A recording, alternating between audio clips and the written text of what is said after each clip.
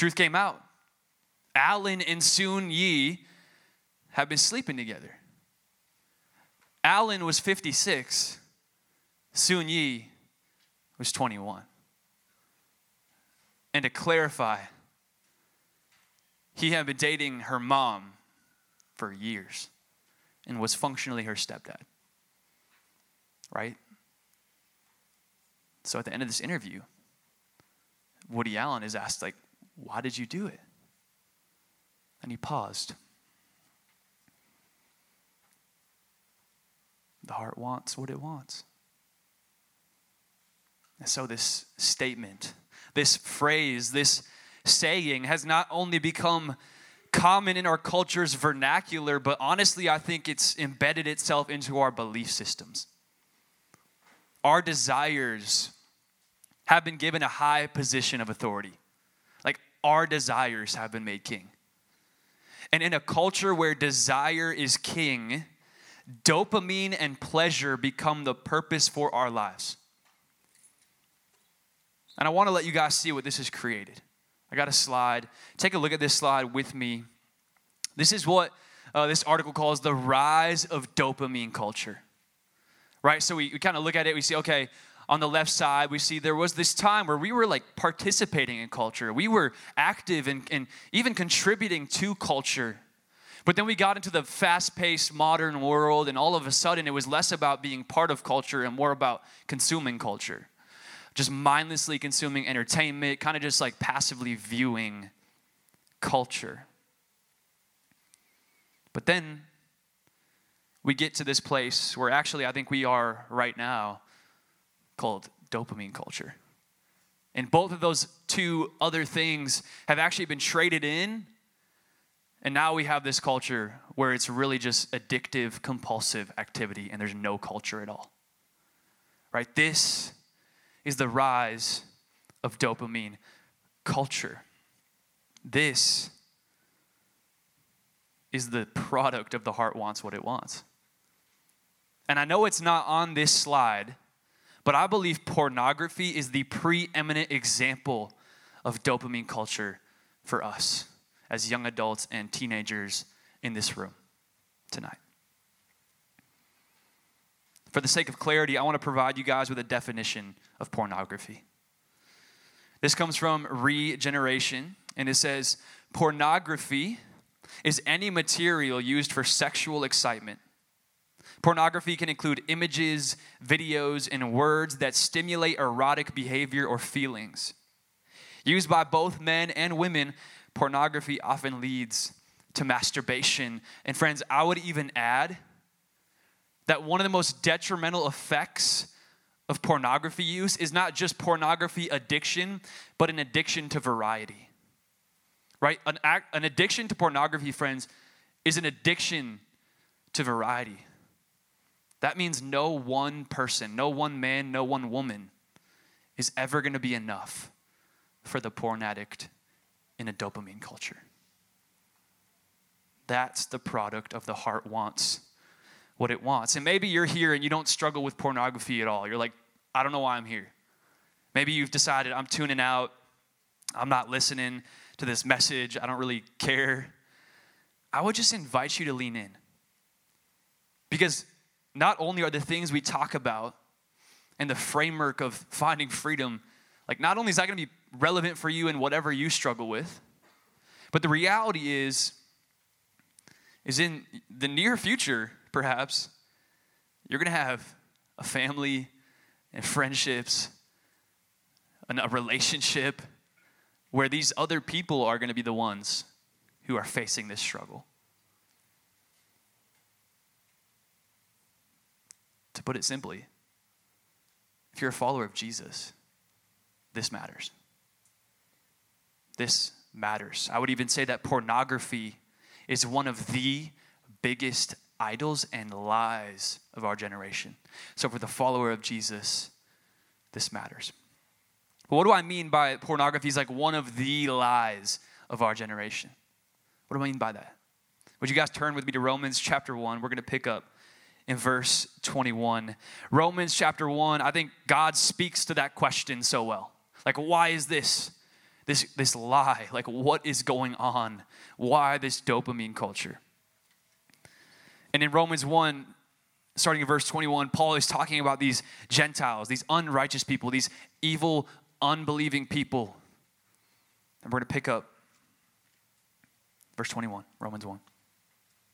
It says, "For though they knew God, they did not glorify him as God or show gratitude. Instead, their thinking became worthless and their senseless hearts were darkened. Claiming to be wise, they became fools and exchanged the glory of the immortal God for images resembling mortal man, birds, animals, and reptiles," right? This is idolatry. Verse 24 says, "Therefore God delivered them over in the desires of their hearts." And in other words, God is giving them what they want, right? He delivers them over to the desires of their hearts, to sexual impurity, so that their bodies were degraded among themselves. They exchanged the truth of God for a lie and worshiped and served what has been created instead of the Creator. Now, you need this message, friends, because pornography is one of the biggest lies of our generation. And here's what we need to know tonight. Pornography promises pleasure, but produces pain. It's a big idea tonight. Pornography promises pleasure, but produces pain. And if you're in here and you're struggling, you're not alone. God's not done with you. I'm up here as a guy who was addicted for the better part of 8 or 9 years. I found freedom. I'm a work in progress. We heard from Andreas. It's possible, and you're not alone. God's not done with you. So, pornography promises pleasure but produces pain. So we have 2 ways tonight that we can begin to find freedom in Christ from pornography. And those 2 things are, number 1, abandon the lies and align with truth. Number 1, abandon the lies and align with truth. And then secondly, apply spiritual CPR. So that's where we're going tonight. I'll explain that second point a little bit more later too. I'm sure you're a little confused. But let's look at point 1. Point 1, abandon the lies and align with the truth. Would you guys go back to Romans 1:25? Let's read that again. Whoa, I almost just died. Hey, like just choking on air somehow. It says this, guys. It says they exchanged the truth of God for a lie and worshiped and served what has been created instead of the Creator. But what is the truth of God that we so often give up or forget, right? We're forgetful. We trade the truth of God for a lie. Like, what's the truth that we're giving up when it comes to pornography? And I think there's 2 headliners. Andreas touched on it. I want to reaffirm it. The first one was true, is God created sex for our enjoyment in marriage. It was his idea. Like, I want you to hear this. God created sex. He's a big fan of sex, right? It was his genius design for marriage. He created all the chemical responses in our body that bond us to that person. He created the nerve endings and put them where they are so that it feels good, right? He made things fit the way they do. He made it work the way it does. I'm just saying, his genius idea. And go back to Genesis. It's right there. One flesh. That's the first truth. And I would even add to that before we go on to the next one. That means he gets to decide and to tell us and to show us where and when it is most pleasurable. And where and when and how is most hurtful. That's the first truth. Second truth is that God and his intention from the beginning was to be with us and to give us complete satisfaction in a relationship with him. So the highest level of pleasure we would ever experience in a human relationship was always meant to point us back to the eternal pleasure of a relationship with God. So those are 2 truths I think that we exchange so often. We don't believe them. And what happens is because we're sinful and we give those up, we start to believe the lie that all of this pleasure and purpose and satisfaction can be instantaneously accessed whenever we want through two-dimensional images of hundreds or even thousands of different people throughout our life. But why? Why do we give ourselves over to that? Like, why is pornography the drug of choice for our generation? Like, why are we doing this? There's a couple of reasons, and they'll be on the screen here. I think a big one is to get a natural high, right? Like the chemical rush can be addictive. I said earlier, God created our bodies to have chemical responses to that kind of intimacy. And when they're taken out of the right context, can be addictive. I would even argue maybe they're supposed to be addictive. I'm sure none of you guys are like attracted to an 80-year-old, right? Like, you wouldn't raise your hand, right? But I'm sure none of us are, right? You're not attracted to people who are like wrinkly and gray, and it's fine. Like, gravity wins. We can all say that. Like, we all end up ugly in the end. It's fine. But what about when you're married to someone and you guys are both 80 years old and you're gray and wrinkly and ugly? Man, God created these chemicals in our body to bond us to that person so that when you're 80 and ugly and you got no game anymore, you got no riz, you know what I'm saying? Like, do you guys still say that? I don't know. Oh my gosh, who am I becoming? I'm becoming old. Thank you. What was I going to say? When you're 80 and wrinkly, man, God created this thing so that when you're that other person is still the epitome of beauty. The second one, take control, right? We give into this because we want to take control. Pornography provides us an opportunity to get that pleasure without worrying about anyone else's needs or desires. And I want to tell you, this one has been the one that I've been healing from the most. I said earlier, like 8 or 9 years. Like, I'm healing from that, and the biggest one is how selfish pornography has trained me to be. I'm getting married in 3.5 months. Like, I can tell you that is the hard part. But God is faithful. He's redeeming me. He's healing me, and he'll heal you. A couple other ones, escape reality. Try to fantasize about something that's not reality for you. Maybe it's numb internal pain, or maybe on the opposite side, it's to feel something, right? To fill a void. And man, I read these things, and I just think each one of those is built on a lie. The lie that pornography will produce a solution to any one of those reasons. Like, that's the lie. John Mark Comer, I love John Mark Comer. He says this: it's by spirit and truth that we're transformed into the image of Jesus, but the reciprocal is also true. It's by isolation and lies that we're deformed into the image of the devil. So, what if we started to exchange the lies of pornography for the truth of God? Like, what if we checked the receipts and realized, hey, this isn't what I was looking for. This isn't what I came for. I need to return this. Take it back. Like, give me back the truth. Like, what if we did that? I mean, good news is we can, right? So I want to encourage you, invite you, take out your phone right now and take a picture of the next slide that we got up here.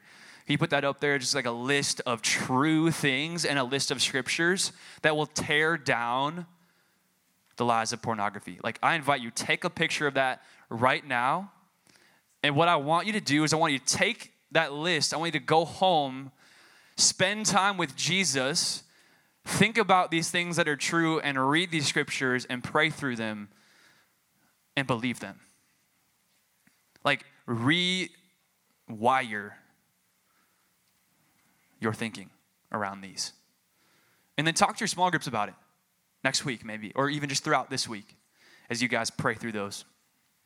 There's some really good ones up there. Of course, God loves you, right? What about that one, like, your body belongs to God? Like, whoa, what do you mean?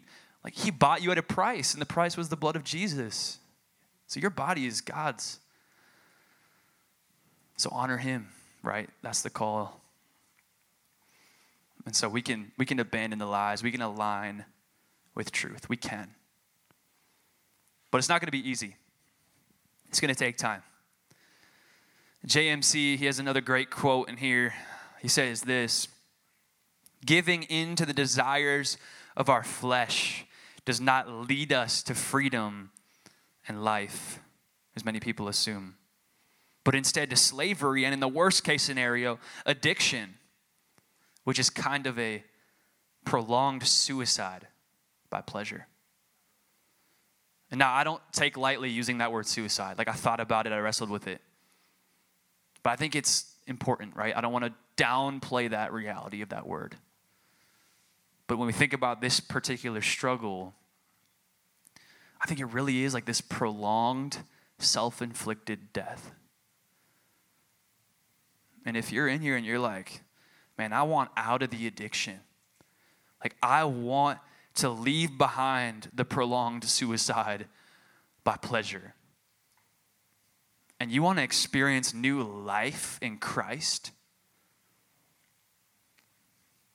we need to apply spiritual CPR. That's my second point tonight. We need to apply spiritual CPR. We need to resuscitate this whole thing, right? Like, we need to leave behind the grave. But CPR is really just an acronym. And I didn't come up with this. I think it's huge for us tonight, and it's this: confess, pray, and remove access. CPR, confess, pray, and remove access. So, firstly, we confess. 1 John 1:9 says, if we confess our sins, he is faithful and righteous to forgive us our sins and to cleanse us from all unrighteousness. And so we got to confess firstly to God. Like, we got to acknowledge that we have exchanged his truth for a lie. We got to say, hey, I need your healing. I need you. And the good news is, God knows every thought you've ever had. He knows every thought. He knows everything you've done, everything you've looked at. And so I would just say, be as specific as you can with him. Like, don't hide anything. He already knows. But when you bring those things out into the light, you experience healing. This also means that we need to confess to community. Like, we need to tell other people that we trust about our struggle. We don't got to tell everybody, right? But we got to tell some people of God that we trust. We got to join together in accountability. And I just want to say, accountability is never the solution, right? Like, you start an accountability group, and a year later, you're not doing accountability anymore, and then you go back to the lifestyle. It's that's not the solution, but what it is it's a commitment to encourage and pray for one another and keep each other in the loop and confess.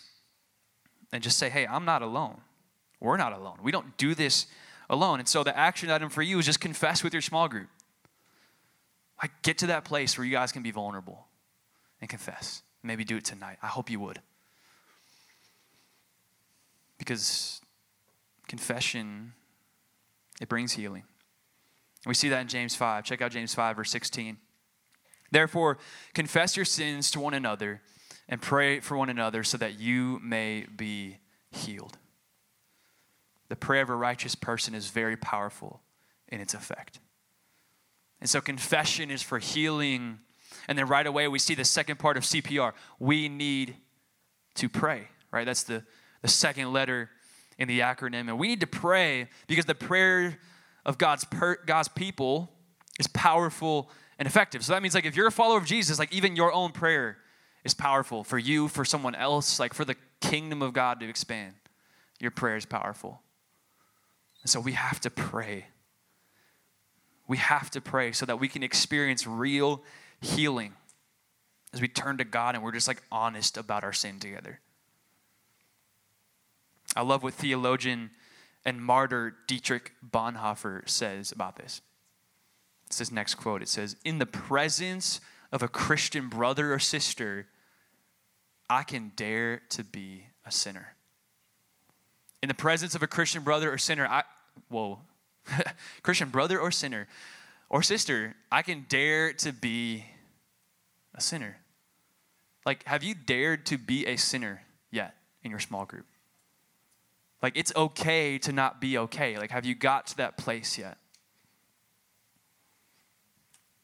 So we confess to God and to community, and we pray so that we may be healed. And then lastly, we apply spiritual CPR by removing access. Remove access. Now, many of you have probably heard this before. Like, you grew up in Grace Church, like you're a church kid, like you've been around like this whole Christian perspective on pornography. You've heard this before, but it's Matthew 5, 27 to 29. And it says this. You have heard that it was said, do not commit adultery. But I tell you, everyone who looks at a woman lustfully has already committed adultery with her in his heart. If your right eye causes you to sin, gouge it out and throw it away. For it is better for your whole body. For it is better that you lose one of the parts of your body than for your whole body to be thrown into hell. Now that's extreme language. And before you roll your eyes,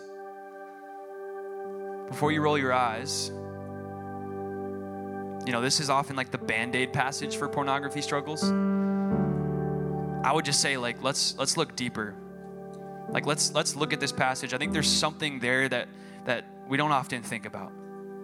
Because in Jesus' day, the religious leaders of that time, right, like the youth pastors of that time, like, they measured their spiritual maturity based on behavior and outward appearance.